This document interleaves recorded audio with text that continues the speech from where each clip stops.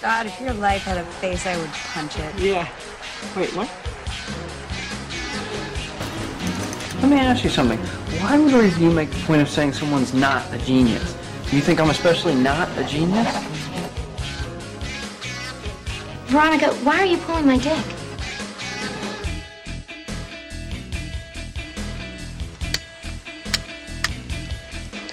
Suck my fat one, you cheap dime store hood.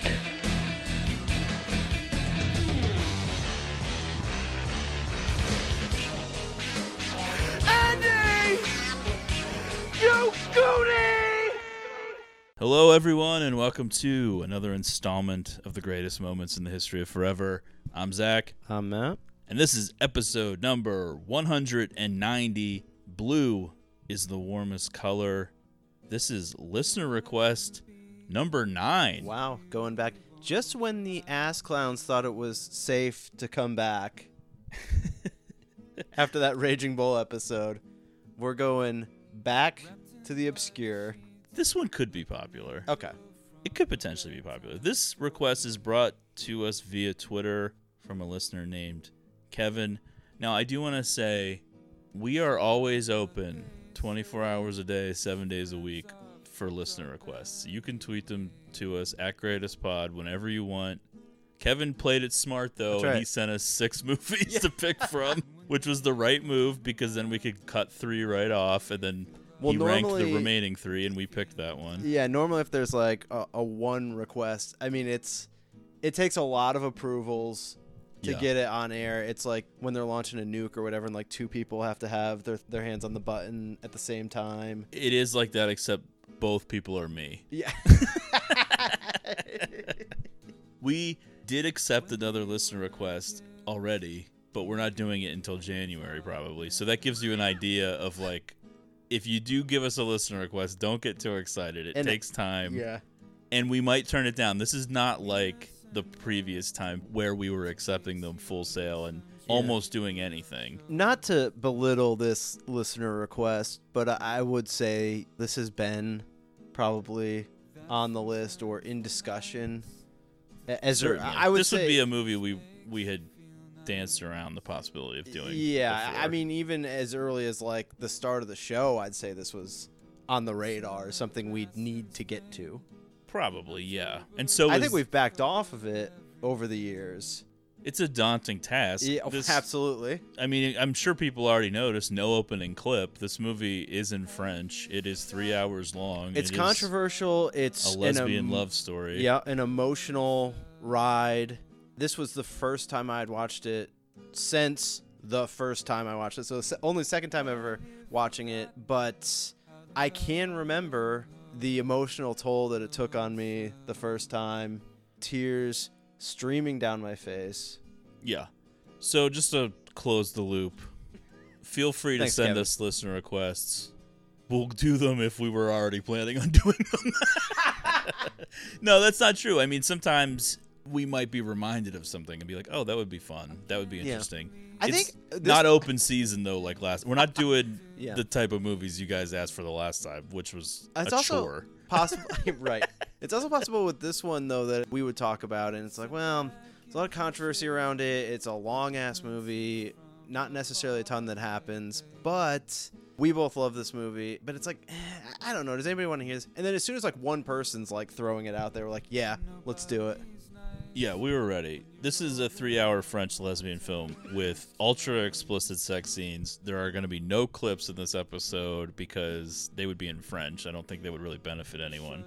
And since it's 3 hours long, I think we're going to approach this episode a little bit differently than we have been doing the episodes for a while now. I don't think we're going to necessarily dissect the plot as deeply as we normally would. It would be an 8-hour episode if we were going through it. Yeah, it's not going to be like Wish Upon a Star where we examine every line of dialogue. Well, in a movie like that, every moment matters. That's true. Every scene in this is so long, including the sex scenes. Everything goes on forever. We can't do a 4-hour Blue is the Warmest Color episode, so we're going to try to keep this reasonable. I mean, no promises. I mean, it still might be 2 hours, but we're not going to do like... It's a passionate topic. every single thing. So some of the stuff in the film will probably be glossed over more quickly than we normally would. We're going to spend some more time setting it up. But before we do that, even if you don't have a listener request, follow us on Twitter at GreatestPod. Subscribe to the show on Apple Podcasts or Podbean. Tell your friends about it. Everyone seemed pretty happy with the Raging Bull episode. Yeah, I mean, people were retweeting it. That doesn't happen a lot. Yeah, well, way to just lay us bare here. That's right. Exciting times for the podcast heading into the end of summer, into the fall. Oh, yeah, my favorite time. Matt's getting excited. I am. Blue is the Warmest Color came out in 2013. It was directed by Abdelatif Kashish, written by Kashish and Gayla Lacroix. I don't know. I want to say this movie was on Netflix like pretty quick, too. Probably. It had a very brief theatrical run in America since it's rated NC-17. Although in certain parts of the country, namely like New York with the IFC Theater, they just ran it unrated and let teenagers in of all ages because they thought it was important. It's based on the comic Les Bleus et une couleur chaude by Julie Moreau. Interestingly enough, that means the blue is the warmest color, which is the name of the English version of the movie, or the English release of the movie. But the French is La Vie d'Adèle, chapters 1 and 2. Weird. And then they went with the comic book name for the American release. It stars Leah Seydoux as That's Emma. Right. James Bond movies. And Adele Exarchopoulos as Adele. I guess movie, singular. Yeah, I mean, when you talk about this being based on a graphic novel, though, it seems nuts. I'm like, okay. But all I can picture is Scott Pilgrim with explicit animated sex. I don't know what the book is like, but I do know that the author wasn't super thrilled with the sex scenes. This is not the vision I had. I think she liked the film and thought it was wonderful, but the sex scenes were a bit much. Yeah. And we're going to get into the sex scenes, of course. We're going to hit that up top, basically, before we really jump into it. But it is a sight to behold. One of the main things about this movie that's interesting is that it won the Palme d'Or at Cannes, which is the main prize. And for the first time ever, the jury, which included like Steven Spielberg, Ang Lee, Nicole Kidman, amongst others, they specifically noted that the award was to be shared amongst Kashish and the two stars, Seydoux and Exarchopoulos, which is unprecedented. It's usually just for the director, but they specified it should be shared with the two leads because of the undertaking that it was for these two women to go through this, not just to bare their bodies and go through these intense sex scenes, but just the raw emotional feel of it. Yeah, absolutely. The performances are great. We talked about it before the show, but the realism off the charts. Yeah. Kashish was looking for a very naturalistic feel to the movie, which led him down a path which caused some controversies and some issues with his crew and then eventually the cast as well. But he did achieve the goal. Yeah. There are not many scenes in the movie where you see the acting at all. It feels very naturalistic, very real. A lot of it feels fly like on the wall. Yeah, like true human interaction. Part of that is achieved through having the scenes go way longer than they would in a movie. They play more like how they do in real life. It is like there are hangout scenes where it's just people conversing. There's long scenes of Adele in school. There's long scenes of her teaching later in the film. The dinner scenes are long. Lots of food stuff. The sex scenes are long. Everything's long. Yeah, that's true. Which makes it feel more like you're watching some kind of a long-form documentary than a typical movie, which wouldn't normally have these extended scenes that go on forever. Yeah. Adele, just a phenomenal dancer, I would say. So let's talk a little bit about these controversies, because I am a little bit ashamed to admit that Blue is the Warmest Color made my initial best of the decade list, which we did those last summer. And then I kind of caved into the fear of like, well, this is sort of a problematic movie, so I'm going to take it off. And cancel greatest moments. I put Hereditary on instead, if Yeah, you you remember, at pussy. number 10. But it was originally going to be Blue is Warmest Color Yeah. because so few movies of the past decade had such an impact on me. That's true. I mean, this movie. Okay, so like the sex scenes are wild, but it does rock you emotionally. The first time I watched the movie later that night, I was like dreaming vividly about it, and Woke not up in the a sex scenes. Cold sweat. And that's the wildest thing I can say. Yeah, that's true. Not the sex scenes. We'll talk more about that in a second. But let's talk about Kashish, the working conditions for the crew, which were a problem. Well, that's the thing. It's like this movie comes in about 3 hours. You read about it, and it's like they shot 800 hours of footage. It was only supposed to be a 2-month shoot and ended up expanding to 5.5 months. Holy Hundreds shit. of takes for different things. For what feels like an indie movie. And you're shooting it for half of a year? I think he was working with Leah Seydoux on her character for years leading up to it. Shit. I mean, it was a long process. The crew complained of bad atmosphere, quote, moral harassment. Some crew and workers quit. It's kind of like if we had a staff working on this show. Some of the technicians accused Kashish of harassment, unpaid overtime, and violations of labor laws. Oh, boo-hoo. And then around the time of the film's initial release in September of 2013, both lead actresses publicly complained about Kashish's behavior during the shoot, describing the experience as, quote, horrible, and both stating they would not work with him again. Wow. However, within like the next 6 months to a year, both kind of walked this back a little bit in I was later reading interviews. Exarchopoulos said, quote, no, it was real, but it was not as big as it looks. For me, a shoot is a human adventure, and in every adventure, you have some conflict. Seydoux elaborated a little bit more, saying in 2014, I'm still very happy with this film. It was hard to film it, and maybe people think I was complaining and being spoiled, but that's not it. I just said it was hard. The truth is, it was extremely hard, but that's okay. I don't think people's reaction was that she was being spoiled. I don't mind that it was hard. I like to be tested. Life is much harder. He's a very honest director, and I love his cinema. I really like him as a director. The way he treats us, so what? That's what she said in 2014. Stance, yeah. This is all very pre-Me Too, although it does not seem like, despite the fact that there are extreme sex scenes in this movie, it does not seem like Kashish is really being accused of any sexual impropriety, but I don't. Well, that's what's uncomfortable know. about something like this, because that's where your mind goes when the two lead actresses are in these scenes, and then there are complaints about the hardships. That's immediately what you think. Yes, and him being like a 50, 60-year-old director, the two women being a lot younger, especially Adele, she's only like 20 years old at the time that they filmed this. It gets into a very creepy place potentially in your head, although it doesn't seem like either woman was particularly bothered that much with the sex stuff. I think they both knew what they were signing up for. I don't think that was like sprung on them, really. I can't imagine. And you wonder how many hours of the 800.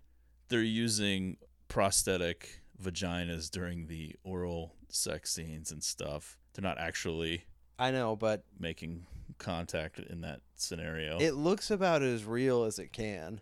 Certainly. I mean, it's about as close as it can get. Well, I mean, we're not talking like Brown Bunny situation. Yeah, here. I know, but if you found out that it was actually a Brown Bunny situation, I would say you wouldn't be surprised. Not from the look of it, no. Right. Yeah. Just from the ethics. We should point out Kashish's credentials. Like, who is this guy to demand this of these actresses? Who is this guy? He is a big deal in France. He was considered like the premier filmmaker in France at the time. His previous two films, Games of Love and Chance and The Secret of the Grain, both won the César Award, which is the biggest award in France for film. So doesn't seem like he's done much since this, right? Yeah, I don't know. Most of his stuff is not leaving France. It's not really making an impact on most of America. But this won the Palme d'Or at Cannes. This was like a big deal. And so it did get a release over here. That's why these two actresses wanted to work with him in the first place and were willing to go on this journey that was going to be so extreme. We were you know, being being the creeps that we are, Okay. we were making jokes about imagine if like an American film was like this, and I was like, it would never happen. I mean, Yeah. American actresses just would never do this, and I'm not saying that they should have to do this, but in Europe, it's just a totally different mentality. Clearly, I mean, their ideas on sex and nudity in film is just way more open. Okay, so in addition to the potentially hostile work environment that was experienced by a lot of the crew and potentially the two leads in the film, the big talking point, obviously, with this movie coming out of the world premiere, coming out of the Cannes Film Festival, are the sex scenes. It's what it's most known for. They overshadow the film because they're crazy. Yeah. It's just not something you're used to seeing in mainstream cinema. I think it is strange how we compartmentalize things as human beings because most people watch porn. Right. Most people see way more fucked up shit, way more graphic shit than this. But it's private. It's done like in a certain time period, in a certain situation. And seeing it in a normal movie, people sort of like lose perspective on it. This does sort of feel like you're seeing something that you shouldn't be.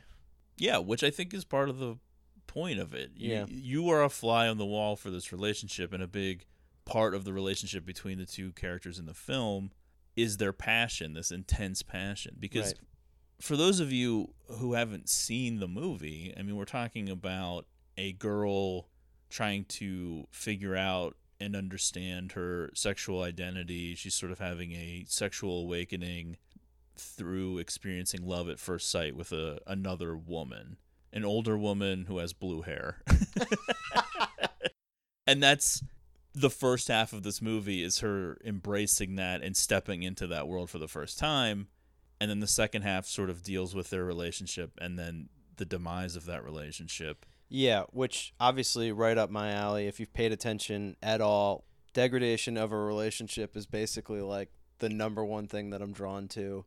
But I don't know. I think we should get this on the record. I know both you and I agree on this, but I feel like we need to state it because sometimes people may misunderstand or might miscast us as creeps. But I wouldn't say miscast. I mean, I would say that's pretty accurate. Yeah. But I would say like we're both lockstep in this, that we love this movie, would love it without the sex scenes. Oh, for sure. Yeah.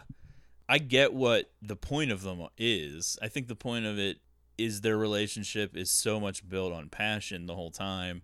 The director wants to give us this unique fly on the wall perspective to see so many of the things that are significant in this journey. Mm-hmm. And so you feel so connected to these two women, especially Adele, who's in every scene of the film. And you know them intimately. You know so much about them. And then you seeing something like that is so personal. But at the same time, it overshadows the movie because of people's reaction to it, their inability to handle it. It becomes the controversy surrounding it. And there is some legitimate pushback. This is lesbian sexuality on the big screen, but it's from the straight male perspective. It was accused of the male gaze and all that stuff. Sure. I think it's interesting, though, if you have the Criterion Blu-ray, to check out the essay by B. Ruby Rich, professor, critic, author, who wrote the essay. She has some interesting points. I think I would assume that she herself is gay or something. Okay. Because she wrote some book about queer cinema. I don't know much about her, but her points, I don't necessarily know if I agree with all of them, but she brings up interesting things about why people fixate on this stuff, plus how the history of gay relationships and gay sex in cinema has always been debated and problematic, and everyone always has opinions about it. People just zero in on... I mean, not that I'm discrediting those people's opinions, but it's just like, does it really matter? Well, I think, her point is that people fixate on that as a way to kind of escape having to deal with the movie itself. Because if you can just pin all of your fears and uncertainty on the director acting like an asshole, or on how, real lesbians don't actually scissor. You know, I don't know if they do or not, but that was a big debate coming out of this movie, and how the scenes are very like porno-y. Yeah. But if you use that as a way to shield yourself, you're ignoring the rest of this movie, which less than 10% of it is the sex scene. So there's huge parts of this movie. Although the sex scenes are long. Well, yeah, that would still be like a big percentage, but like it's funny you mentioned the Criterion Blu-ray. Just like as we record this episode on Zach's giant TV, the Criterion Blu-ray menu screen sits there with Adele's giant face just looking off into the distance. Yeah. Adele, the actress and the character. Yeah, her name originally was going to be the same as it is in the book, which is Clementine, but Kashish was like filming her all the time, even when they weren't actually doing scenes. Okay, well, you can understand. And he wanted to use stuff from those film sessions, and people were calling her Adele, which is her real name. Okay, and so he's like, well, what if we just change the name then? Like the part early in the film where she's like sleeping on a bus or something, that was just her sleeping on a bus. That wasn't part of the movie, and then he just like puts it in there. Again, it just flows into this naturalistic feel. Oh yeah, that's definitely what he was interested in. It is funny though, like going back around this time, when this movie came out, or the year following, because that's when it's really appearing on like people's lists and whatnot. I do remember listening to Bret Easton Ellis talk about this movie, and he's a very gay man, and he he was talking about the sex scenes in this movie, and he was just like, even me as a gay man was kind of getting a little anxious watching those scenes. There's a lot of moments in this movie that 7 years later, now in 2020, you almost sort of question the legitimacy of. But you have to remember, everything nowadays in society just moves so quickly. We're ever in flux. There's constant change and evolution. And nowadays, a straight male director probably would not really get away with this, even in Europe. Yeah. Because it's just not something people want to see. And they would want this to be done by a woman or a gay woman. Because you're just like, this was not that long ago.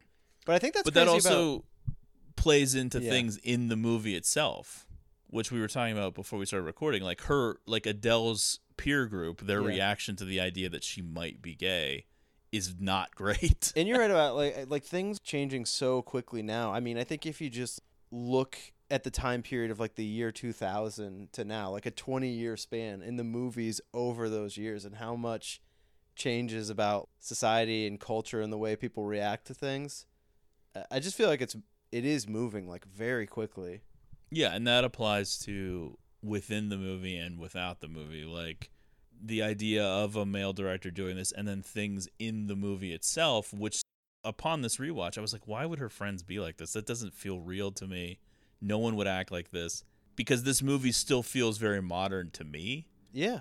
Because it's only 7 years ago. I can vividly remember seeing it for the first time. But in the scope of like how fast things change now, especially with these sort of social topics when it comes to gender, sexual identity, race and stuff, it just changes so rapidly that looking back on how things were 7 years ago, and then you do a little bit of research, you find that like gay marriage was like a very hot debate going on in France around this time. There was pockets of conservative feeling of being against that, and there was probably a lot more homophobia than there would be now. Because if you did this movie now, I think most people in high school, it's impossible for me to really speculate on what it's like in France, but I would imagine that it would be more uncommon now for her to get that sort of reaction from her friends that she gets in the movie. I would that just say, doesn't seem, in a post faking it world, MTV's faking it. The oft referenced faking it. The thing to me though is I appreciate and think it's great to have a lot of debate and discussion about this film, and to wonder about the sex scenes, because they are very specifically male, and they are modeled seemingly after pornography, maybe. Because I do think that there'd be less position changing than there would be in these scenes. However, as I said to you, inaccurate does not necessarily mean invalid. Well, because then you're throwing the baby out with the bathwater. It's like, if real lesbians don't scissor, or real lesbians don't change the positions as often as they do in this movie, does that mean you throw out all 3 hours and be like, this is just not a good movie now? Yeah, I know. Because of one little aspect being problematic. And this is where we get back to, finally circling back to what you were saying, which is, I think we would both be okay if these scenes were not there or if they were toned down in some way. Well, yeah. More like what we expect from like Hollywood sex scenes. If the movie sucked, we would be like, no, you got to keep these scenes. It's all we have. The scenes stay. But the film itself is so powerful and moving to me and was still bringing out emotion for me the second time I watched it that I don't want people to be distracted by the all-consuming sex scenes with the scissoring and the prosthetic vaginas and the porno vibes. And yeah, a couple more things on the sex scenes for me. It was funny because I did watch this movie in two settings in two sittings because the length. Yeah. But it's also kind of broken up evenly. You know, there's kind of two acts, I would say. Yeah, that's why I think there's chapters 1 and 2. I don't know how it was released in France. It might have been released as two different movies. I'm not sure. But part 1, where the sex scenes are occurring, I was watching during the day on like a Saturday, and I just, at one point, I was like, oh my God, I need to like shut the blinds. But Lindsay watched the movie with me and was a pretty good sport about it, because you can definitely see someone just being like, oh my God, I cannot, this is like too much.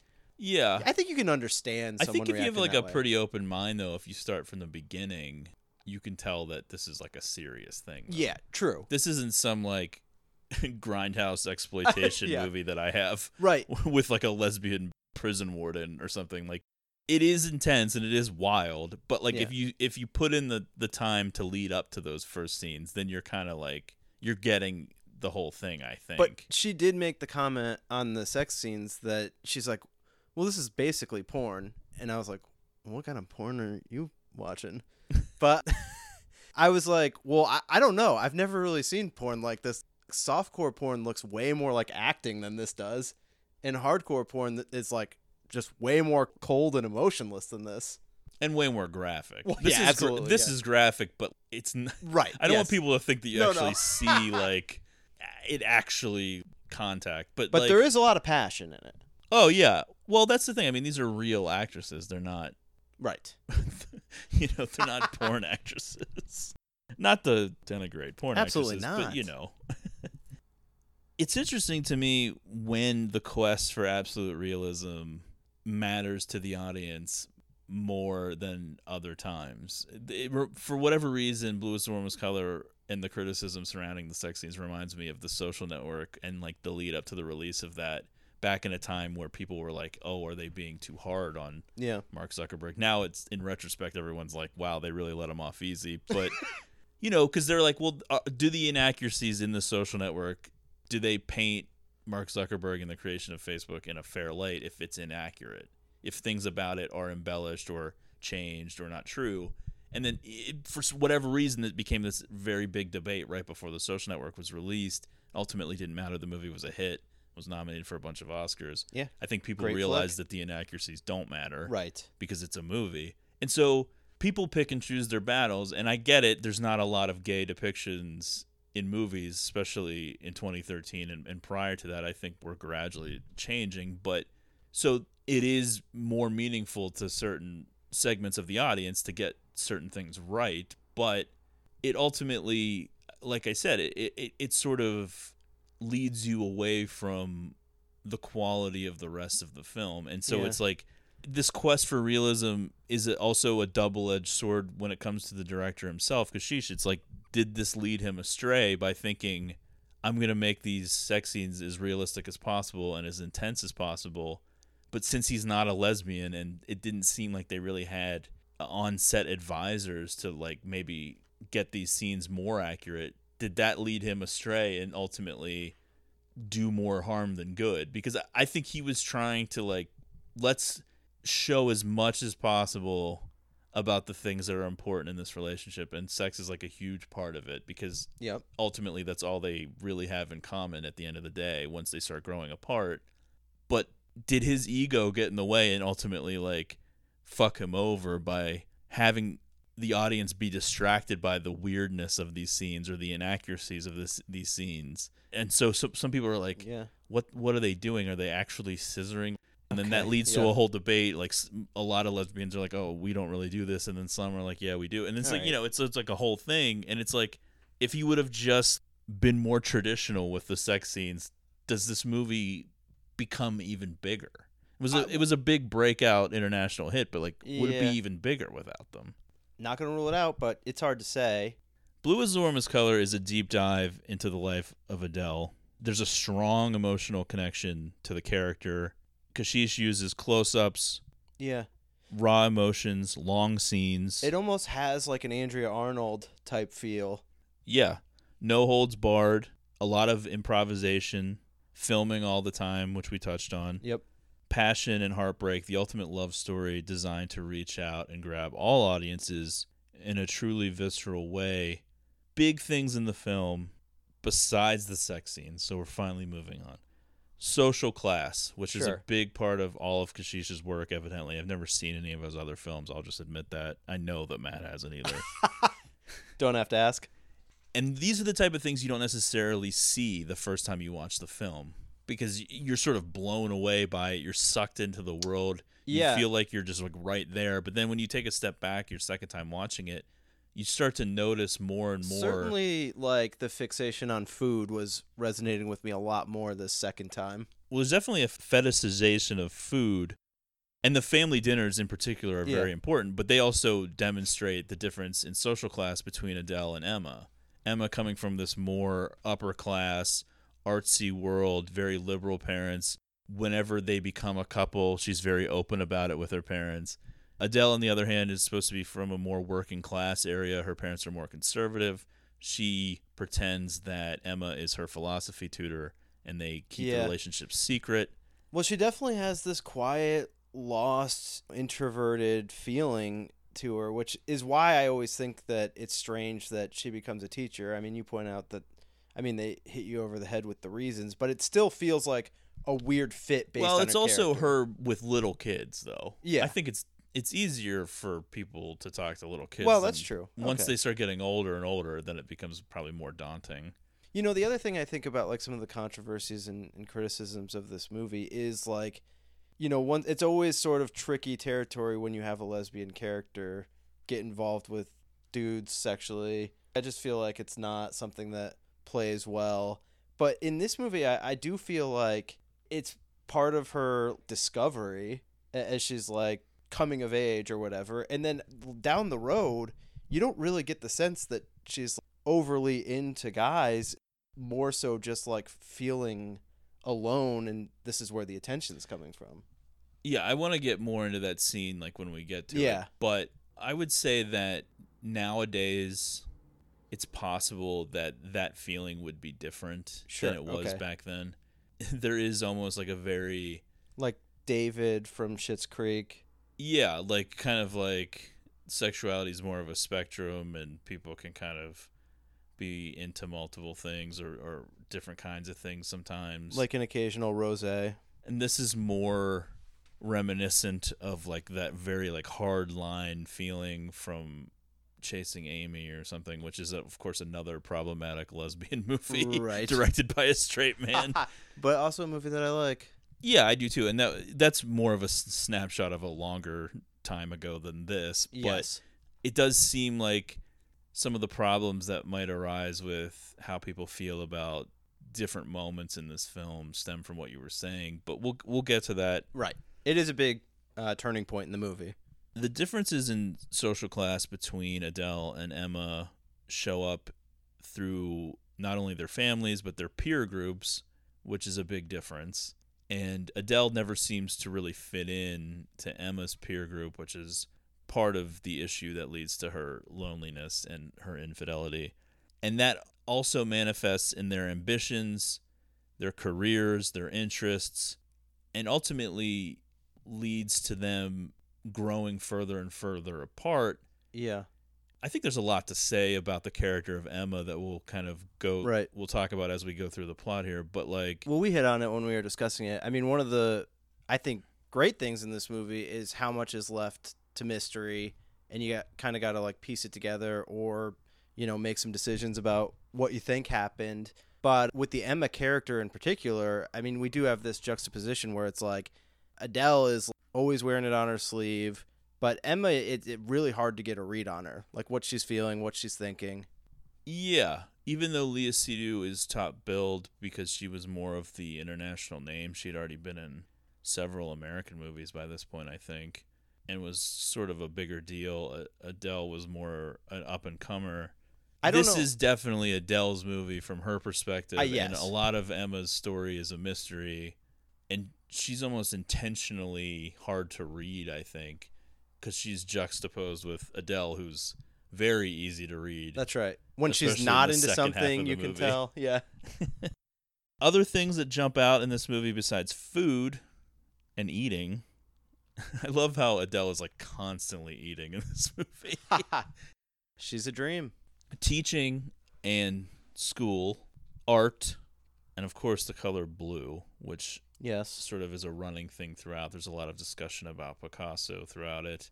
He had a famous melancholy blue period. Obviously in the title, when they meet, Emma's hair is blue. Through Act 2, it seems like Adele can't stop wearing blue. Anytime she goes to meet with Emma after they're broken up, she's always trying to recapture that feeling. So the movie begins with Adele. She's like 17. She's at school. She's discovering her sexuality. She's branching out a little bit. And there's a failed attempt with a boy in her grade. Yeah. They have sex. She doesn't seem super into it. No, it feels cold and emotionless from her part. You feel for the dude because he's just oblivious to the fact that she's not really that into what's going on. They have what seems to be mutual interest in each other. They spend some time together. They go out on some dates, and then she breaks it off with him. She confides in her friend, I don't know. I just don't feel it. It's not feeling right. Shortly after first hooking up with this guy, there's this love at first sight moment with a woman with shorter blue hair on a crosswalk, and she's going to meet with this boy. And this seems to be her first awakening. Yeah. Something that she previously was either unaware of or had been like repressing. It's hard to say, but it definitely seems like this is the moment where something is clicking into place that previously had been out of place. Where she's just like, oh, okay. She's having fantasies about this unknown woman. Pretty hot, pretty explicit. But it's just a teaser. It's nothing like the sex scenes that will be coming started. Up. I did want to touch on the brief incident with a friend here where this feels strangely thrown into the movie. There's a schoolmate of Adele's. They're sitting together outside. They watch another girl walk by, and this girl who's sitting next to Adele starts talking about the other girl's ass, how she's this cute little ass. She's like, she's really cute. I really like her. Wow. And Adele does not know how to respond to this. It's sort of like freaking her out. And then the girl turns it on to Adele, being like, don't be jealous. You're cuter than her. You're like one of the hottest girls in the grade. And Adele's just like blushing and saying thanks, but like she's definitely shy and awkward about it. And then the girl's like, hey, let me see if you're blushing. And she like touches her face. And next thing you know, the two of them are kissing. Yeah, which I get it. I mean, I'm a sucker for flattery too. And so I think at this point, Adele, even if she hasn't like fully admitted it to herself, she kind of knows deep down she's where like, I kind of like her this. interests lie. That's right. And so like the next day, she goes into the bathroom after this girl. She starts kissing her, and this girl's like, I was just we were messing around. I'm not really like into this or whatever. It's actually brutal. It is. It's a crazy thing for another person, for a person to behave though. Like, what was she doing? What was all of that? Yeah, it seems unethical. Well, I don't know if it's unethical if you don't actually know that the other person is gonna like react and be into it. Yeah, but this girl promises not to tell anyone, and she doesn't, even when things get weird with the other friends in the group who accuse Adele of being a lesbian later. But with some group of friends. Yeah, it's sort of a rough time for her. But the thing is, they have a friend within the group who's a gay man or a boy, I guess. Valentine. Right, but he's like very openly gay. And so I think part of it is This girl, the one girl who gets like really pissed off later, she's like basically super homophobic, like Oh, yeah. afraid that like Adele was like checking her out or Please. something, or when Don't they were in flatter bed together. yourself. Yeah. When she gets sad, she goes to a gay bar with Valentine. Yeah, well, don't you get the sense that through their conversations, he's kind of like, I think he kind of I think I know what's up here. Yeah. had an idea. Which I do like when they're talking about her look and her hair, and she doesn't look good or whatever. And I don't know, there is something that Adele has, this like disheveled look, but she pulls it off. Adele is like, and I feel this way about the actress in general. I mean, if you just were like, what is Zach into in real life? This is the prototype. It's this girl. I mean, this girl, for me, holy shit. Just so attractive to me. Yeah. Just a wonderful looking person. What a nice thing to say. And the fact that she's like French, I mean, God. Yeah, I know. I do. I don't Give know. me a There is break. something about that. Yeah, like a French girl with like disheveled hair and like smoking a cigarette. I'm like, yup. I don't know if she has any particular reason, but she wanders next door to this lesbian bar. I got Quite the a scene. vibe that she was like hoping to see the girl with the blue hair. I know. I mean, obviously, it wouldn't be a movie without this scene, but it is one of these things like, okay, this girl's just at And the I guess bar. if you haven't seen this movie, some of the stuff that we're rushing through maybe doesn't make sense. But the girl with the blue hair had her arm around another girl. So clearly, not only was Adele attracted to her, but she knew that this other woman was a lesbian. Well, I think she was making some assumptions, but Yeah. yeah, Fair enough. But, I know. when this girl with the blue hair sees Adele down at the bar by herself, she comes down and pretends to be her cousin to get rid of the other girls. Because, I mean, Oh, Adele, yeah, it's just like, well, she's a sheep in there. she's got that super young, The wolves are inexperienced look, and she's gorgeous, and she's by herself, and yeah, I mean, she's attracting a lot of attention. It's not any different than if she went to a regular bar. Really? The guys would be in her orbit Yeah. immediately.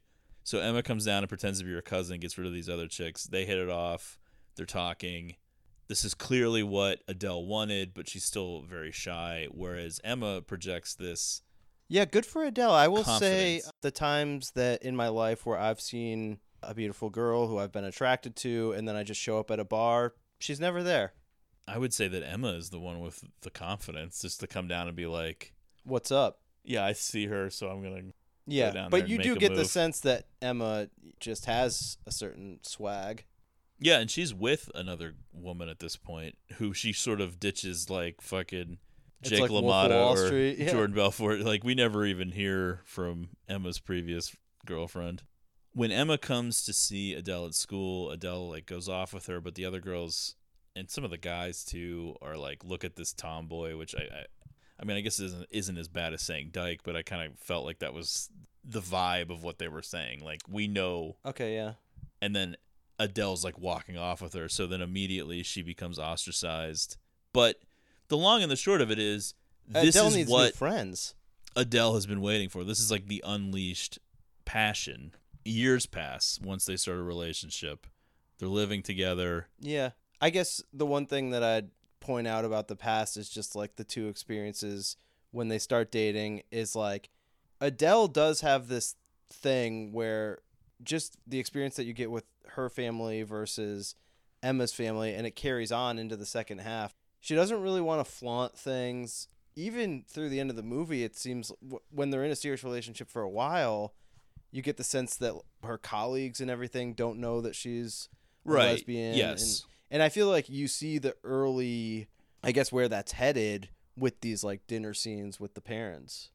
Yeah, and I think that ties in with what I was saying about the social class and Yeah. also the differences in what that led to in terms of their upbringing and what they're comfortable with.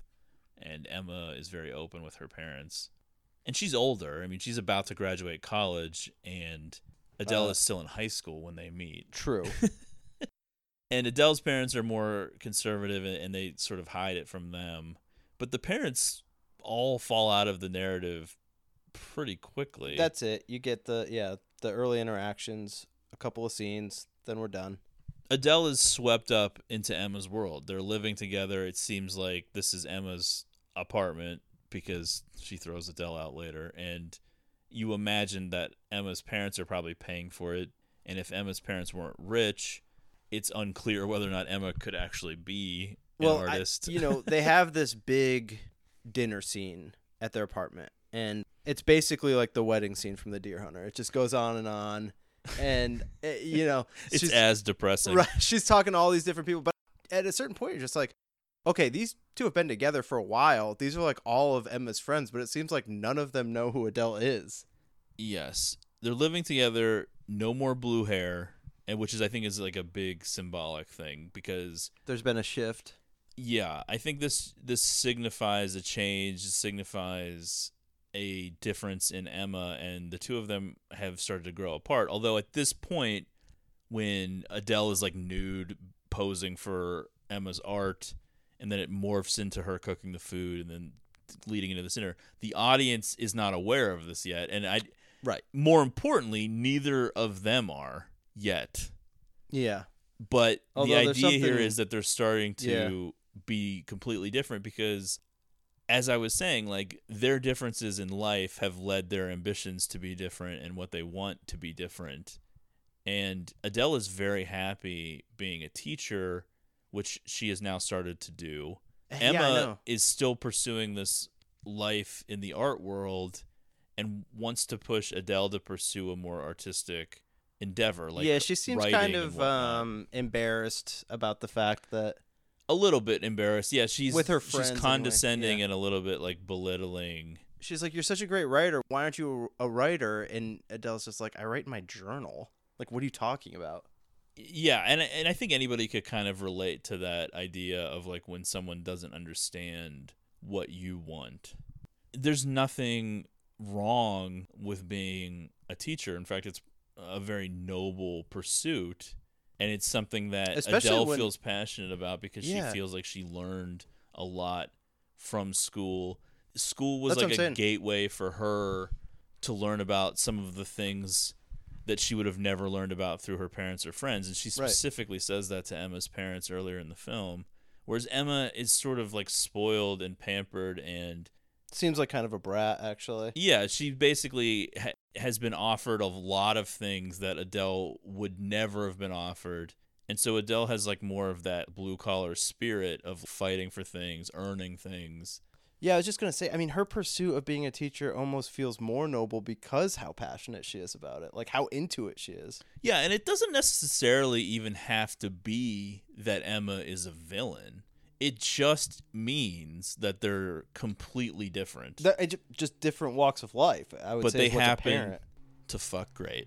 Yeah, absolutely. So they do have that fire. And they're both into each other. I do think that they love each other. It just, that sometimes, unfortunately, is not enough. It's just, it can't overcome these differences because Emma is so wrapped up in her career. She wants to break through so much, and she wants to surround herself with these people who are in this world. It's very alienating and isolating. By the way, for these Adele. People suck for the most part. Yeah, just like with their galleries and whatnot, and they're so self-involved. So Adele is teaching small children. Emma's continuing to pursue painting. Emma throws these big parties with her social circle. Adele cooks for the party. She's meeting these people. She's trying to be like a gracious hostess. There's sort of a tender, touching moment when Emma makes a toast and calls Adele her muse and her love and everything. That's right. It is very sweet, and it is in front of everyone. We meet a few of these people. There's like Lise, who's this pregnant. fucking bitch. Yeah. Joaquim. I mean, what's the deal? What is the deal with Lise? I think she's just another artist, maybe. It's hard to tell. But Joaquim is a gallery owner. That's right. So they're all trying to impress him. Who does exhibits. And then there's Samir, who's like an actor who befriends Adele and has like some kind of an interest in her. After the party, even though like Emma, this is where Emma's like belittling Adele's career and ambition. She's trying to push her into the arts more. Adele insists she's happy. But it's clear they're growing apart because beyond the physical, they're slowly realizing they never had that much in common. I do like some of the things that are implied after this party is over and they're going to bed because they both just get completely nude to get in bed. Yeah, well, I'm sure that's how they were sleeping. Is that just every night? What a world. Really. Oh, God. As time goes by, Adele finds opportunities where she is alone and Emma is staying late. She's putting a lot of time in. I want to circle back to what specifically Emma's doing. We don't know. But Adele hangs out with colleagues from work. There's a guy named Antoine. He's got a lot of interest in her. He's sort of putting on a whole thing. He's always like, let's go dancing. I think the idea here is that Adele is very insecure because she feels out of place with these people who know about things she doesn't know about. They talk about things she doesn't know about. She does seem naive, and it almost like she feels sheepish or dumb when she's like talking to them. Yeah, and they have that way of like, they're not actually rude, but they talk in a way where it's just a given that you would know about this stuff. Yeah. And then when you don't, you're like, well, all right. You sort of start drifting off. And they're Emma, just like, who I is bet her... Adele's dad is a janitor. They're like, and then Emma, who is her love, is not there to like hold her hand and pull her along. She's sort of drifting off and talking to other people, talking to this least woman who Adele's probably a little bit jealous of, and then it leads to her spending this time with Antoine and then eventually cheating on Emma with Antoine. Yeah. The details of which we never actually see. I will say, man, I find myself more into Adele during this sequence. I don't know what it is when she's like dancing, doing this like crazy salsa thing. I am just like floored. I'm so in. There's so many different things going on in this movie when you think about it and you approach it from different ways, because we just broke down all of this different class stuff, different upbringings, different ambitions, and all of that stuff. Plus, there's Emma having much more experience with women than Adele. Adele having just sort of found herself and then getting wrapped up with Emma. And you have to do some math here. So this is her first relationship. She's been with Emma. We don't know how many years, like maybe as much as like 6 years or something. I mean, she goes all the way through college. She mentions having to get her master's to become a teacher. I don't know how many years that ends up being. Yeah, it's very vague with the time passing in this. It's hard to tell. It's definitely like years have gone by of them being together, but it's unclear. And then it's unclear later after they break up how much time is going by. But yeah, when you approach it from the ages, which is what I was kind of building towards, which is Emma had all of this experience. She was very confident in herself and knew who she was at an earlier age. She's much more in the mode of like career-based, I'm pursuing something I want because I've already locked down my relationship at home. Adele, on the other hand, she's still a lot younger and never really experienced a typical college experience because she was in a relationship. And so when she starts to feel abandoned by Emma, it does feel natural for her to be like, I want to go out and dance. I want to go out and experience some stuff. Yeah. And then that loneliness manifests itself when she cheats with Antoine. Which, again, I mean, this is the thing where it's like, I think it could draw some negative criticism, but you do feel like the interest is solely because of the loneliness and just trying to lash out and act out because she doesn't really know what Emma's up to. If you wanted to criticize the film, you could say that it glamorizes the lesbian sex and turns it into a man's pornographic fantasy. Then it shows us that a relationship between two women is unstable and ultimately one cheats with a man. And many did criticize the film in this way. I get it. But that's not how I read it. For Same. People who are perhaps open-minded but inexperienced, it normalizes a same-sex relationship. Everything about Adele and Emma is relatable, regardless of the viewer's gender or sexuality. If Adele was unfaithful with another woman, it might be more palatable to these critics because it reaffirms her lesbian status and does not signify that her gay relationship was in some way unfulfilling and that she just needed a man all along. And okay, I get that, yeah. But I still think you're getting lost in the details and not seeing the bigger picture, which is actually very simple. Love is love no matter who you are or who you love, and all the same pitfalls, traps, loneliness, betrayal, and uncontrollable emotion Sure. are there whether you're gay, straight, bi, whatever. And I think ultimately that is what you're experiencing because, like I said, I mean, I was very emotionally invested the first time I saw this movie that it caused me to like think about it nonstop, have dreams about it, be like very wrapped up in the story. Yeah. And I'm just a straight man who's not French. Questionably, yeah. Yeah, I think anybody could relate to this and connect with it. Absolutely. But when I think about Adele and this dude, I never get the sense that, I mean, it's not like she's chasing after him. You never get the feeling that it's like a sexually driven thing. But I do feel like there is part of it with Adele that there is this struggle to succumb to societal pressures to some degree. Like she is more, comes from the background of being a lesbian isn't something that's like celebrated. And I don't think that she is pursuing a man, but I think there is this part of her that is more like that's more accepted by society. And that's a bigger deal to her than it would be like an Emma character who doesn't come from a background caring about those things. Yeah, I mean that's possible. I don't even know if that even factors into it though. I just see it like somebody was giving her attention. I agree that's most. And of this it, is like happening concurrently with Emma spending a lot of time with Lise and not being there and then like leaving the voice message. I mean, a lot of this stuff is sort of like glossed over very quickly when you compare it to how long we spend on like scenes of them eating or having sex or how long the party scene was. This all is like sort of now it starts happening quickly. Very quick. So you're kind of like, how often was she coming home to an empty apartment? How many late nights were there? It seems like there were probably a lot. That's what I was hitting on earlier too, where there is a lot of mystery here where you're kind of like just trying to fill in the gaps. You don't see much of it, but it feels like there's a lot of nights. It feels like there's a lot of nights where Emma's gone for a while. Unexpectedly, though, one night when Adele comes home, Emma's there waiting, and it seems like she saw something or she knows, and she confronts Adele about what's been going on. And this scene is particularly brutal, and it's a very emotional breakup scene. There's real anger on both sides. Amazing performances, I would say.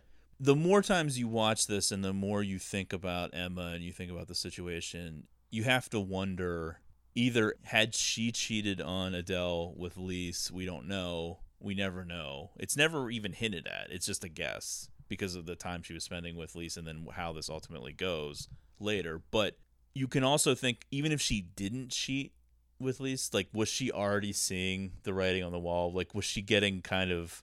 Right, it does feel like there's something more to... Embarrassed is the wrong word. But Yeah. like what you were saying, is she kind of just like, I need to be with someone who understands what I want, and her just being content being like a normal 9-to-5 teacher is not what I'm interested in anymore. Was she already sensing that they had grown apart? I don't know, but the anger is real, and I do think, as much as like Emma sometimes straddles that line of being unlikable or being a villain, I do think that the betrayal is real. Yeah, although you do wonder if she's more pissed that it was a man. I think the betrayal is real, but I do think that there was some level of betrayal going on from her side, whether or not it was physical. I would say at the very least emotional. If you're hanging out with this person a lot and then you break up and that's the next person you date, you can't tell me that there wasn't something going on beforehand, even if just emotional. And An emotional affair. Yeah. But I do think that you feel some of that in the anger here. I feel like there is some guilt or something. It feels like there's more to it than just an angry reaction. It's very complex because you bring into the whole thing. Like, typically you would think, okay, well, if she had cheated on her with a man, that maybe wouldn't seem as bad because it's like something different. But yeah, I do think there's always been some insecurity with Emma about Adele, and is this just like a phase? I think that's just a given, since it's like her first serious lesbian relationship, and that might be Emma's own insecurities that she's like projecting onto Adele. Like, Adele in a movie in 2020 probably wouldn't have to explain her sexuality to Emma, but possibly as late as 2013. I don't know. I'm just kind of speculating, but like, listen, maybe it's more of a question mark. Like, why would you have sex with a man? And if you want to just say from the perspective of the movie, I think that's definitely a part of it. But, like, we don't see it from Emma's point of view, and she doesn't say that stuff specifically, although she does have, like, a couple Some of the lines, comments. like, did you get fucked or whatever? Did you suck his dick? Right, and then try to kiss me. What an accusation. Although I am sure you've said some of those same things. Sure. Anyway, so she throws Adele out on her ass, basically. We have no idea where Adele goes that night. Right, and we talked about this before recording, but they live in a nice apartment. Yes. Emma seems to have a made-up career. I think Adele is making more money than Emma. I would have to think. I mean, it doesn't seem like she has anything going on. But it's hard to tell. I mean, what are knows? these projects that she's working on with Lise in, all hours of the night? Who knows? I don't understand it. But since it's Emma's apartment and she throws Adele out, it's probably pretty clear that, like, her parents paid for it. And you are just like, where's poor Adele to go now? You would think back with this dude, at least for the short term, but whatever happened there, whatever the end of that was. Yeah, but that feels like almost so depressing. I know. Especially if that dude thought that she was into him. Well, for the second half of the movie, you do wonder, like, what do Adele's parents think? Do they know, like, anything about this? We never see her parents in the second half. It's been years now. Yeah, but did she ever tell them? No, that's what I'm saying. If she didn't tell them, that seems like she would have had to completely cut them out of her life because this is such a big part of her life. Who knows? Hard to say. Yeah, we don't know how close, like, in proximity that they were living. I don't know. We're not from France, so it's not like we know what's going on with these places. Yeah, where does this take place? Like Lille? Yeah. Which I only know French cities outside of Paris just because of soccer now. Yeah, pretty much. Time passes after their breakup, which is very hard on Adele. Absolutely. She finds satisfaction in her job, but can't get over Emma. Well, at least she has that. Boy, I've had some relationships end and did not have a place to find satisfaction. Certainly not my job. It's like a montage of her just crying at random places, including, like, after the last day of school, like when all the kids leave. Yeah, that is tough. Eventually, after some undetermined amount of time, Adele and Emma meet up again at a restaurant. This is where, like, the first viewing, the emotions really started to sort of well up for me. Emma is now with Lise, who was pregnant at the first time we saw her at the dinner, but now she has a small child, and Emma kind of considers the child and Lise like her family now. Yeah, and, they kind of just casually throw that at you. Adele mentions, I've had some flings, but nothing. Nothing that sticks. Nothing meant anything. It's clear that she's, like, still Oh, yeah.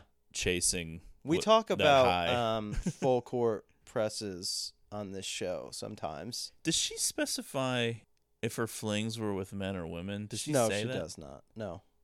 Huh. That's curious, because I wonder what the answer is to that. Yeah, Emma does ask, do you have a boyfriend? Do you have a girlfriend? And it's interesting that she asks if you have a boyfriend first. Like, she thinks that's where it was heading. I mean, if you'd watched the same sex scenes we watched, I don't know how you got that impression. Yeah. There didn't seem to be anything tentative about it. No questions here. It's clear, though, in this scene that the two of them still have this strong physical connection. Emma absolutely admits that the sex with Lise is not as good. Yeah, which is kind of nuts. You're like, okay. Well, she's being truthful. She is. They're both putting it all out there. I mean, the thing we talked about Adele wearing it on her sleeve. I mean, it can't be understated. She's a wreck. She's like, it seemed like shaky, emotional from the beginning of this conversation. Yeah, and I think Emma is, like, trying to not, but starts to lose control at a certain point. Because I think it's clear that they both do have feelings for each other. Well, Adele's like, here, give me your hand. I'm going to put it in my mouth. I think with certain people, and this is just something that's true to life, it's not necessarily specific to this story or these characters, but there are people who are very, like, hard-lined about certain things, and she felt betrayed. Now, as we've already debated, it could be because it was a man, or it could just be that she cheated, or it could be both, or whatever. but she's made up her mind. Well, You betrayed me. There is no turning back. I was also taking that, though, as like another sign that we were heading to the end regardless, and this was just the thing that shut it all down. Just because that feeling like, and we don't see it, but we don't know, like, obviously Adele was upset right away. Years have seemingly passed now. Was there other attempts at a reconciliation? You know what I mean? Well, I don't know. We don't know. We don't know. But I was getting the sense, or at least my take is at least somewhat, that this relationship was heading to an end, and this incident was what shut it down. There was no feelings from Emma that this was going to reignite regardless. That's kind of my take on it. Well, yeah, I don't think that she showed up to this meeting. No, I thinking it was mean gonna post. I just mean post breakup. This was just one of those, we're done, and it's not just the incident. Oh, well, yeah. I think that they had grown apart, but you're thinking that like these characters are like that self-aware about all of this stuff. I don't know if they are. Okay. Like sometimes when you're in the heat of the moment, you don't necessarily see the writing on the wall, that it's like we've agree. drifted apart. Yeah. I don't know. Well, there was enough there with Lise that this sent her right into Lisa's arms. Yeah, well, that's no the thing. turning Like, back. if this was split in terms of point of view, we would know more about Emma's mindset and what was That's going on true. at the time. Yeah. It's really hard to gauge. I'm just sort of going by her physical reaction to what happens here in this booth whenever they start kissing and grabbing onto each other's crotches and all of this. This is completely insane. Because she seems like she was trying to put up a wall. Yes. And like I said, I felt like that wall was because she was being hardline. Yes. She held strong, albeit briefly. You're probably right in terms of the reality of the situation, but in terms of like their hearts and their emotion, she made a decision, which was, you cheated on me, and that's it. Now, You're stonewalled. It may have been over anyway, but I don't know for sure whether or not either of them knew that. Now, maybe you're right. Maybe Emma did kind of think that anyway, and she used the cheating as an excuse. I felt like the acting in that scene when they break up is convincing me that she was legitimately hurt and upset. I feel like there was more feelings than just hurt. Maybe. But she clearly made up her mind about being betrayed. And so absolutely, she comes into this meeting with a wall, and Adele, she's like, I'm not going to have a drink. To knock some of this wall down. Yes. For a minute. And it gets pretty wild right there. They're both fully clothed, but, you know. Yeah.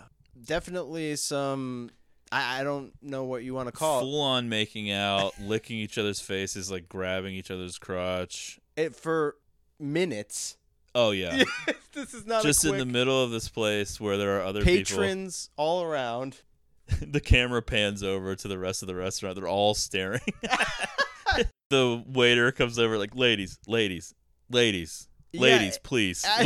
What are you doing? Please stop. And it seems like this is a nighttime meetup. I guess that's the way I feel. It's almost like a dimly lit looking bar type place. And then the camera turns around at one point and like it's like the door is like glass to go outside, and you just see it's like daylight, and there's people sitting out there too. Yeah, it feels weird because of what just happened, but when you think about it, of course it's during the day. Yeah.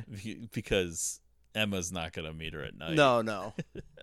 She could barely hold her off during the day, and she admits. Oh yeah, they still have the passion connection. Was special, and Emma will always have a special place in her heart for Adele, but it is over. Yeah, she is okay with sacrificing some of the hot sex for the stability of being with Lise and the child and everything. Which Adele puts it right at her and is like, well, how's the sex with Lise? And Emma's just like, well, I don't want to say lousy, but I'm not going to rule out boring. And for me, this would be like a great end to the film. More of like a sucker punch to the stomach of they almost get back together and then they don't. And it's just like, we had this physical thing and that wasn't enough. I feel like this is the emotional high point to the movie, even more so than the breakup. Because there's like emotions just swirling in this scene. Yeah, because the breakup is so hectic and chaotic and coming on the heels of some big revelation, like you cheated on me. So then this is almost like, even though in the actual story this might be years later, it's hard to tell. So much time has passed. We're both completely calm and rational. We both can look back at our relationship and what it was. But the ultimate decision is, I'm walking out of this restaurant. Right, now. like, listen, we both acknowledge we have this undeniable bond, this fire that burns between us, but I'm happy with my situation. Lisa's my people. The coda to the film is some undetermined amount of time later. Really hard to tell because, unfortunately, Adele looks exactly the same the entire time. As when she was in high school. She makes a joke during the bar scene about her cheeks because she's got, like, the baby fat still on her face. She's got a very young-looking face. Okay. And they have to comment on it because they're like, well, she's supposed to be, like, 30 now or whatever. And she looks exactly the same. Yeah. So we have to say something. But here we go. She's going to go to this art exhibition. Finally, Emma got her stuff to be shown by Jakeem. I don't know how much time's gone by. Adele, just like in the restaurant scene, wearing this blue dress, a different one. But she's like, I'm going to give it one more shot. Yeah, I don't know. I feel like it would be better if the restaurant scene was the last scene. This whole thing... I guess like the thing is, there was still a part of her after the restaurant scene that's like, all right, well, like, she broke down for a minute. I mean... Yeah, that's true. It gives her maybe, like, a little sliver of hope. But, like, when this scene happens, it is like, put the nails in the coffin. This is never again. Yeah. I don't know. It just seems like... I mean, it's definitely better than the graphic novel, which is... Yeah. The two of them do get back together. I agree with you. I guess... And then Adele dies. Yeah, that's... I know. Which is so dumb.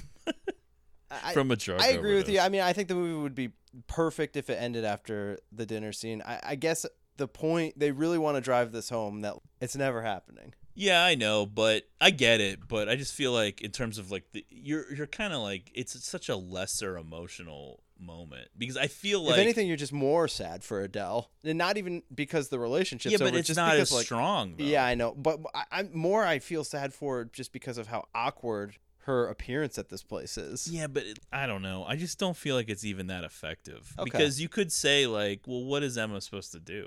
She's in the middle of this big thing. Is she supposed to drop it's everything? It's her day. Yeah, I mean, everyone's going to, like, She could talk be to her, like, for all we know, it's like she could be like, holy fuck, I can't believe she came, and, like, getting all nervous, but, like, she still has to, like, do all this shit. I know that's not what they're conveying, but, like, Emma never really expresses emotions as strongly as Adele anyway, so, like, who knows? And she's legitimately busy with this stupid thing and all these people. And then, of course, I get what they're going for, but I just don't think it's an effective scene compared to the restaurant, which... Oh, I agree, but what about the lease interaction? I mean, there's some emotion there, I would say. Okay. She should have just gouged her eyes out. That fucking bitch. That's right. Yeah, so Adele looks around. I mean, there's still artwork of her in the exhibit a little bit. Which is kind of weird. Yeah. It reminded me a little bit of Closer. Yeah. And how there's like the photograph of Natalie Portman crying in the exhibit and the whole deal. Except Adele is nude in the painting, which is sort of weird to be like, hey. Well, I guess the other one's just supposed to be Lise, and she's loving it. Well, that's true. Yeah. And then Samir, who we didn't really mention very much, he's like this actor guy who hit it off with Adele back at that party when Adele and Emma were together. He wants to like talk to Adele. Adele gets a chance to leave and duck out after it's clear that Emma has put in her like FaceTime with Adele and has now moved on and is, you know, Emma was like polite, but that was the end. I mean, there wasn't going to be any moment between them, and Adele sort of realizes that, and I think it is one of those moments where you go there with expectations and then this is reality. Yeah. Even if it wasn't expectations, at least it's at least a question mark, and then that question mark is quickly answered, and you're like, "What am I doing here? It's time to leave." Absolutely. And Samir follows her out, but can't figure out where she went, and then that's the end of the movie. I don't know why that's the end of the movie, where he's looking for her, and then it's a character we barely know. Yeah, and it brings up a lot of questions about Samir. Like, why does he hang out with these people? Because it doesn't seem like he's having any fun. He's just always been hoping that if he keeps going to these events, Adele's going to show back up one of these times. Yeah. I don't know. I don't know where it's supposed to leave us with Adele. I've given my thoughts on whether or not I think the restaurant scene would have been better as the last scene, but let's get to my next question, which is, at the end of the movie, how do we feel about Emma? What are our final thoughts on all things Emma, Leah Seydoux, Yeah, well, the older lesbian getting in the relationship with I think Adele? I probably have an unfair stance on Emma because when I think of myself, I'm more of an Adele than I am an Emma. I do think that's by design. I think most people watching They this think they're movie the are Adele. going to relate to Adele because it's just everything's through her perspective. And I do think that's probably why. Emma seems like a bitch. Yeah, I think Emma comes off as sometimes villainous because it feels that way to Adele. Like, That's true. I mean, a big part of it is, yeah, they're just motivated by different things and come from different walks of life. And Emma doesn't really do anything horrible. From what we see, she's the one that's cheated on. So, I mean, yeah, that's an interesting trick of the movie, is to make you sympathize completely with Adele, even though she is the only one we know for sure that did anything wrong. that's right. Now, you could I say fall that, for it, though. I don't care. yeah, you could say like Emma is condescending and sort of belittling to Adele, and clearly thinks that her and her friend group are better in that certain I'll sense. say this. Anytime there's been a part of an event in my life that's like this gallery scene, I have not been the Emma in that moment. I've only been the Adele. Yeah, it's weird to think about how much time they might be signifying has passed since they broke up, though. Then you start to think, like, Is Adele crossing into like creepy territory? yeah, Adele, it's like maybe it's time to just give up. Let it go. But, like, to be fair to her, I mean, I don't know. I think because of the blue dress and because of the way she just sort of leaves abruptly, I guess you can kind of draw your own conclusions. But to be fair, it's not like she really does anything embarrassing. That's or say true. anything She's not embarrassing. like, give me your hand. She's like, maybe she's curious. Like, what is this like? Or maybe she is just happy for Emma and wants to. Emma's hair is pretty similar to how it was at the restaurant. So Yeah. maybe not a ton of time has gone by since that. That's true. It's It hard doesn't to, feel that way. It's impossible to Yeah, tell. who knows? All right, I think we did a pretty good job with this. As good as we could. There's a lot of like, I'm gonna listen back to this when I'm editing it and be like, I gotta cut out that whole sentence or this whole joke or whatever. Yeah. But Insensitive. it's a difficult subject for our two straight white guys to. Yeah, I mean, dance around. I'm sure people don't want to hear our opinions about it, but it was a listener request, so Yeah, it's our excuse is to be able to do it. that's right. No, that's what I think. I think it's legitimate for anybody to tell any story. Now, does that mean that anybody can tell any story well or great? No. Does that mean that there aren't people that might be more qualified? Of course not. But I don't think it's really fair to be like, you can't tell this story because of ... Yeah, and I don't like that mindset. I don't Now, like that stance. the real problem is not that a straight man told this story. It's that straight men are usually given way more opportunities to tell any stories that they I want. agree with. So as things change and continue to evolve, you would like to see more opportunities for other people to tell their stories and different versions of stories. And if a guy is willing to pour himself into this and make this 3-hour emotional epic that breaks through and that gets people's attention, I just think that's a net positive, even if there are some concerns with it. If you want to debate different aspects of the storytelling or different parts of the sex scenes or whatever, then that's fine, and that contributes to the discourse with the movie. But to just outright throw it out because of one thing or the other, it seems stupid to me. It is of the times, though. Well, now we've come 7 years since this came out. I don't necessarily think it's like a hotbed of debate anymore, but I think looking back on it, I think it's like a towering achievement in cinema, and I'm kind of like mad at myself for not putting it in my top 10. Listen, the cinematography I think is amazing. Obviously 7 years ago isn't that long ago. This still kind of looks to me like it was shot like yesterday. It looks good. I just think that you're so engaged in what's going on between these two, and just that naturalistic realism. I love that. That is like right up my alley. I don't necessarily want to like shit on other movies or anything. That's not really what this podcast is about. We usually are mostly focusing on stuff we like and being positive. But this past year, a woman did do a French lesbian story, Portrait of a Lady on Fire, and I did recommend the movie, I think, on one of the solo. And I did watch it based off your recommendation. And a lot of people were like, oh, this is so much better because it's a woman. I did see a lot of that kind of stuff. I'm going to tell you, folks, Blue is the Warmest Color is 1,000 times better than that movie. I agree with that. That movie is well shot and has some cool things in it.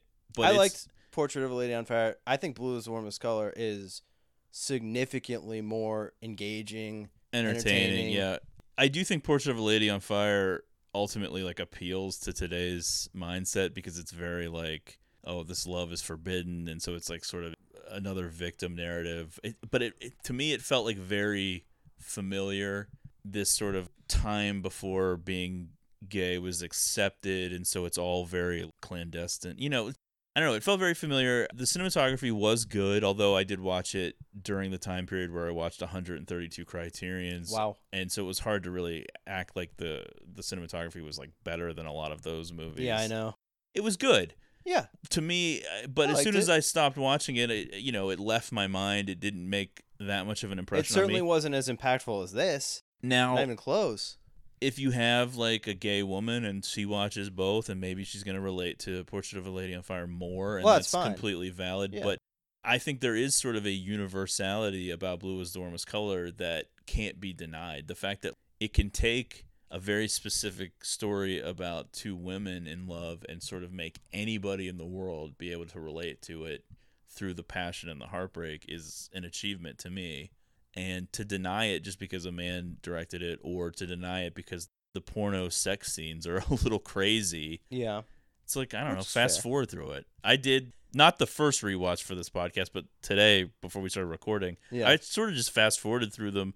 A, because I was a little bit embarrassed that like other people in the apartment building might hear it, but B, just be like, I was like, this isn't really that important to me to get through the story. The other direction on those types of scenes. It's usually that rewind button. So that tells you something about how much this movie affected me. What are you doing? What? Vincent stopped making pics. Well, how am I going to know what movies to see? We have a wide variety of Gene pics. Gene's trash. I'm Gene. All right, let's get to recommendations. Do you have one? None for me this week. All right, I have one. It's a movie that I meant to watch a while ago and just never got around to. It's a movie called Starfish from 2018. You can check it out on Hulu and Amazon Prime. I think it's streaming on both. The reviews for this movie are all over the place. Who's in it? The only person that really is in it is a girl named Virginia Gardner, who was in the new Halloween movie, although she was not the main girl. I don't know who she was, like one of the friends, I guess. Not familiar with her. I think she's in the show The Runaways, which is a Hulu Marvel show, which I might be over I see. at this Not point. about the band The Runaways. No. Sadly. It's written and directed by a guy named A.T. White. It often is associated with science fiction and horror. Truthfully, it's neither, and in fact, they should probably... kind of like the sex scenes in Blue is the Warmest Color, they would probably be better off eliminating the, quote, horror element altogether because they clearly didn't have the budget for that part of it. Okay. It's a strange movie. Most people probably wouldn't like it. I'm not even sure I liked it. Ooh, my favorite kind of recommendation. The beginning, you'd probably love it. Okay, good. Yeah, this sounds like me. It's a movie about grief, and her yes. friend dies before the movie takes place, and she basically breaks into her friend's apartment and spends some time there, and all this weird shit starts happening. The beginning of it is awesome. I would say like the first half hour as it's like setting everything up. And then there's that whole like, is this stuff really happening? Is it not happening? Is it the end of the world? There's like interdimension shit going on. Some really cool stuff in it. It looks fantastic for a while. Like I said, I don't want to like spoil anything, but like the horror supernatural element to it doesn't look great because I don't think they really had the budget for that kind of stuff. It's a movie I hadn't even heard of until the last few months, and then I finally got around to watching it. I would say check it out if you have an open mind, if you're into like inventive indie movies that have to make do on a small budget. It's, story-wise, it's not very similar to like Gareth Edwards' movie Monsters, but it sort of reminds me of that sort of idea of like taking a big idea and doing it on a very small budget. Okay, I like that.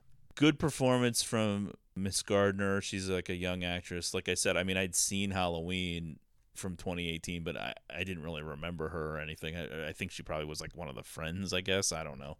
Starfish, yeah? Yeah, it's called Starfish, all one word, 2018. Hulu, Amazon Prime. I think it actually got a special Blu-ray release recently, which is what made me aware of it because I was seeing it on some of the Blu-ray sites that I frequent. Some people love it and like declare it as like one of their best movies from 2018 or from that time period of when they saw it. I've seen a lot of positive stuff on Twitter, but then some of the reviews on IMDb are like 1 star. Oh, this wow. is so boring. Yeah. And I think it depends on how it was marketed to you. And I think podcast. by like associating it with horror and stuff, you're building people up to think it's something else because it's definitely not scary. And to even throw the word horror around at all is ridiculous. It's not a horror movie. It's much more about coping with grief and stuff. Fair enough. So I would say check it out if you have an open mind and some extra time. Anything else to say about our movie today? I think we've got it covered. I'm certainly sad to leave this topic. I'm happy we did it. You were certainly passionate about it. Let's wrap it up. All right. Thanks for listening. Follow the show on Twitter @GreatestPod, and we will talk to you soon. Used to be one of the rotten ones, and I liked you for that. Used to be one of the rotten ones, and I liked you for that. Used to be one of the rotten ones, and I liked you for that. Now you're all gone, got your makeup on, and you're not coming back. Can't you come back? Used to be one of the rotten ones, and I liked you for that. Used to be one of the rotten ones, and I liked you for that. Used to be one of the rotten ones, and I liked you for that. Now you're all gone, got your makeup on, and you're not coming back.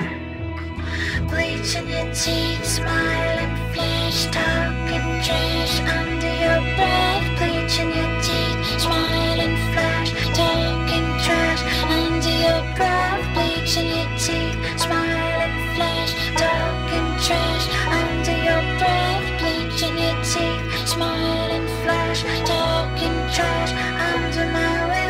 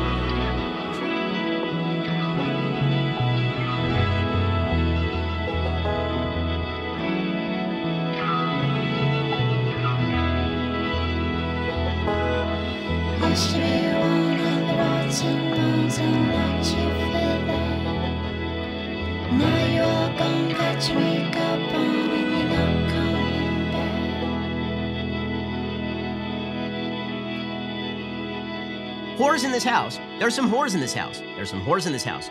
There's some whores in this house. Hold up. I said certified freak 7 days a week. Wet ass P-word. Make that pull-out game weak. Yeah, you effin' with some wet ass P-word. P-word is female genitalia. Bring a bucket and a mop for this wet ass P-word. Give me everything you got for this wet ass P-word.